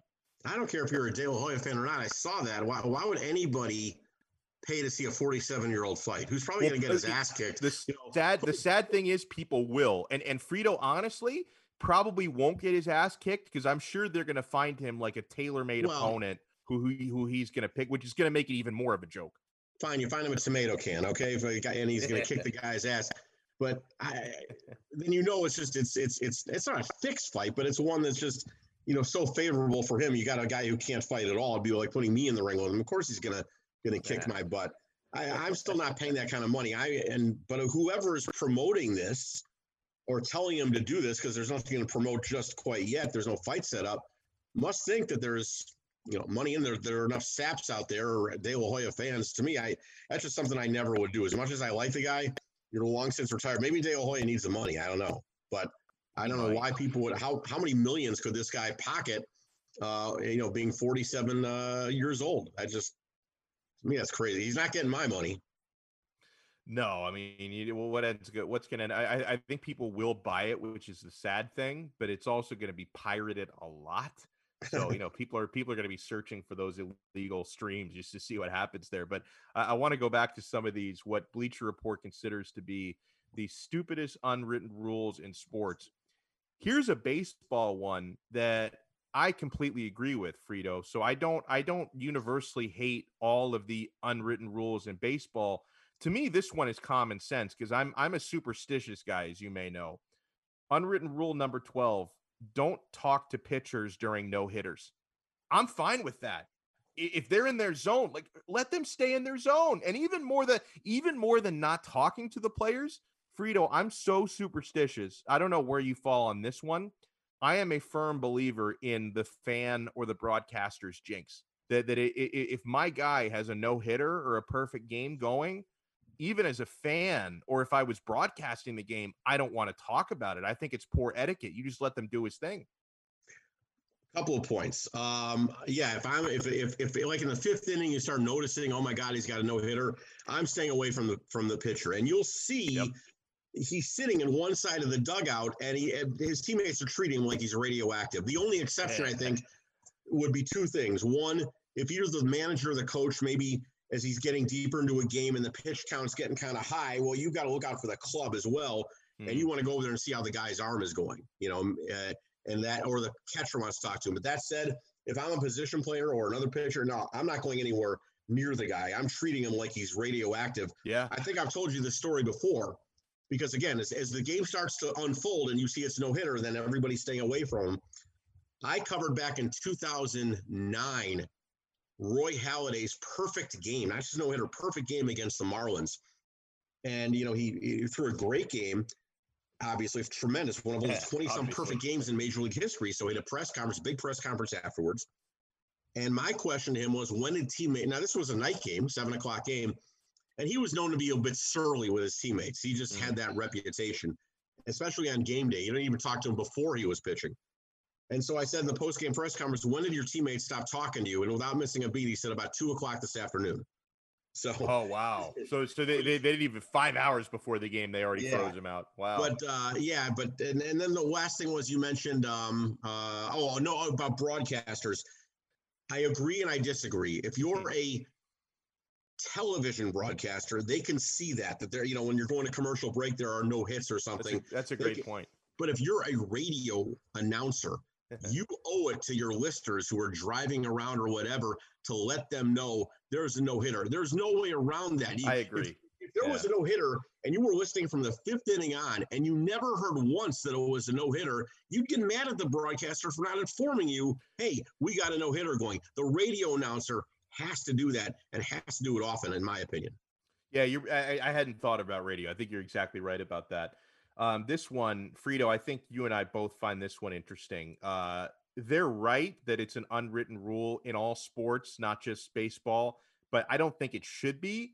So unwritten rule number 11, never talk about the money when signing a contract. So basically what they're saying is, Frito, you know how, let's say quarterback signs $170 million deal. Oh, it's a record at that time. I can't remember. What was the deal that Pat Mahomes just signed? Whatever it was, I'm sure it was some kind of a record. I can't remember the numbers. But so a quarterback signs a record deal. They get interviewed. And they always have to say, oh, no, this isn't about the money. This is about continuing with my teammates. It's about being here for the fans. And then God forbid, because I'm sure it's happened before, God forbid the player does mention the money and how important it is to get this record deal. Fans turn on that person, not me. Like I don't have an issue with it because because people always get insulted. Oh, if I'm struggling to pay my bills and get by, how dare that pro athlete to haggle over a few extra million when I'm making a small fraction of that. To me, I still understand that you want to be able to set yourself and your family up potentially for generations in the best possible way. So I do not fault someone for chasing the extra money if they can get it. But you understand where I'm coming from, Frito, that it is taboo. A lot of fans do not ever like hearing players talk about money. Yeah, but don't you want, and I'll tell you a story. I know I've told you this before, but maybe some fans haven't heard it. Don't you want players at the same time to admit that, hey, this club, they gave me the best offer? Yeah. Is that so wrong? They offer me more money than anybody else, so that's why I'm here. That's why I'm donning their laundry, their uniform. And I've told you this before, but years ago, a lefty pitcher named Mike Hampton signed a contract with the Colorado Rockies, 8 years, $121 million. I remember him, yeah. So at his press conference, Mike, why did you sign with the Rockies? Now, he could have just said, guys, look at the contract. They offered me more than anybody, okay? Yeah. They blew me out of the water. He said, no, my wife and I were impressed with the school system here in Denver. That's why he signed. The school system. First of all, if you're living in any city, your kids go to private school. It's not like you can afford it. Yeah. They're going to be good anywhere you go. Just be honest. They offered me the most money. I'm so that's the way it is. Did he say it with a wink and a grin? Or no, I think he just I don't remember. But you can Google that excuse and still find that out. Just say, look, they offered me they blew me out of the water. It's quote The Godfather, my favorite movie. They made me an offer I couldn't refuse. No, and I like something you said where you took the conversation a little bit further, because sometimes player becomes a free agent. You can either stay with the team you've been with, like maybe the team you started your career with, but and by all accounts you've done well there. You seem happy there, but they offer you a fraction of the money another team is offering you, and you take the better money offer from the other team. It's hard to spin that, right? Because if you've been with the Green Bay Packers and then the New York Giants offer you 3 times the amount of money and you leave the Packers for the Giants, don't insult my intelligence by saying that, oh, it's because I like the school system. Like, at least tell me, like, no, listen, I was happy with the Packers, but they didn't come anywhere close to matching this offer, so I had to go and play for the Giants. I don't think people should be insulted by that. If someone's offering you millions more to do the exact same thing, more than likely, unless you're just independently wealthy or have signed a ton of contracts before, you're going to take that deal. Here's what they consider to be unwritten rule number 10. And I think that this very much ties into what we were just talking about when it comes to free agency offers and stuff. But they say no signing with your rival if you were hated by the fan base there. Well, I can remember like Johnny Damon left the Red Sox for the Yankees, and the Yankees fans got over it. Like we've seen this stuff happen before. I mean, as a fan, would I be unhappy? Would I have been really unhappy, let's say, if Dan Marino had left the Dolphins and signed for the Jets? Yeah, I would have been pissed. But listen, I mean, such is life sometimes, Frito. Yeah, and look, I mean, I might boo a guy because he's playing for the arch rival. Let's say the Cubs, he's playing for the Cardinals. That to me is the Cubs' arch rival right there. But guess what? If he signs with the Cubs, and that did happen, by the way, a guy named John Lackey, a pitcher, pitched for the Cardinals, and then the Cubs signed him in 2016 to a 2-year deal. Guess what? He's now a member of the Cubs. Who's ever wearing that Cubs jersey, that's who I'm rooting for. I might have hated him before in the opposing jersey, but I love him now because he's mine. I don't agree with that at all. I don't agree with that at all either. You're right about that. Okay, rule number 9. I think we could probably agree this is a fair unwritten rule. Stay away from teammates' wives. Yeah. You're not going to get any argument from me on that one. There's nothing that can be gained. Nothing that can be. You're right about that. And also, like, not to mention, if you're a wealthy professional athlete, there are a lot of fish in the sea. Like, that's probably not your own. Like, it's not like it's your only option. Like, oh, this is the only woman who will date me. It happens to be my teammate's wife. Nah, I doubt that's how it's working for you, fella. God, I can't remember the guy's name. I'll Google it after the show, and I can. Frank, can you Google Yankees swapped wives? This was a guy named Mike Kekich and I've heard this story. I have heard this story before. They were teammates and they swapped wives. You don't have to look it up, Frank. I got it. And they swapped wives and swapped families and wives and kids and dogs. So weird. Completely. Can you imagine telling your wife, Rebecca, yeah, I've traded you to Fred, okay? You're now and I'm taking Fred's wife. Like, that's right. Wife. And one of them got divorced. And of course, they got divorced. They got remarried. One of them got divorced within like a year. And the other, until the death of one of these pitchers, stayed married this whole time from the 70s on until now. But yeah, so they went with each other's wives with everybody's consent. Wow. So, okay, I feel like we might have talked about this one earlier, but I'm not sure if I got your thought on this one. Number 8, you don't steal a base when down a bunch or up a bunch. Well, I'll tell you, Fernando Tatis hit the 3-run homer, right? And he got a lot of crap for that. Next day, they're up like 6 runs in the 4th inning. He steals a base just to say, F you. Yep. By the way, Frank tells us that Fritz Peterson stayed married all these years. I don't know if he passed away recently or what, but for like 40 years. It happened in 1973. But Tatis, the next game, steals a base when he's up. You know what? I love that. Okay, this one I also agree with, and this is not a baseball thing. This is any sport. Don't argue with fans, right? I mean, you saw what happened when Ron Artest violated that rule. It started the malice with the palace when he goes up there and starts throwing haymakers at a fan.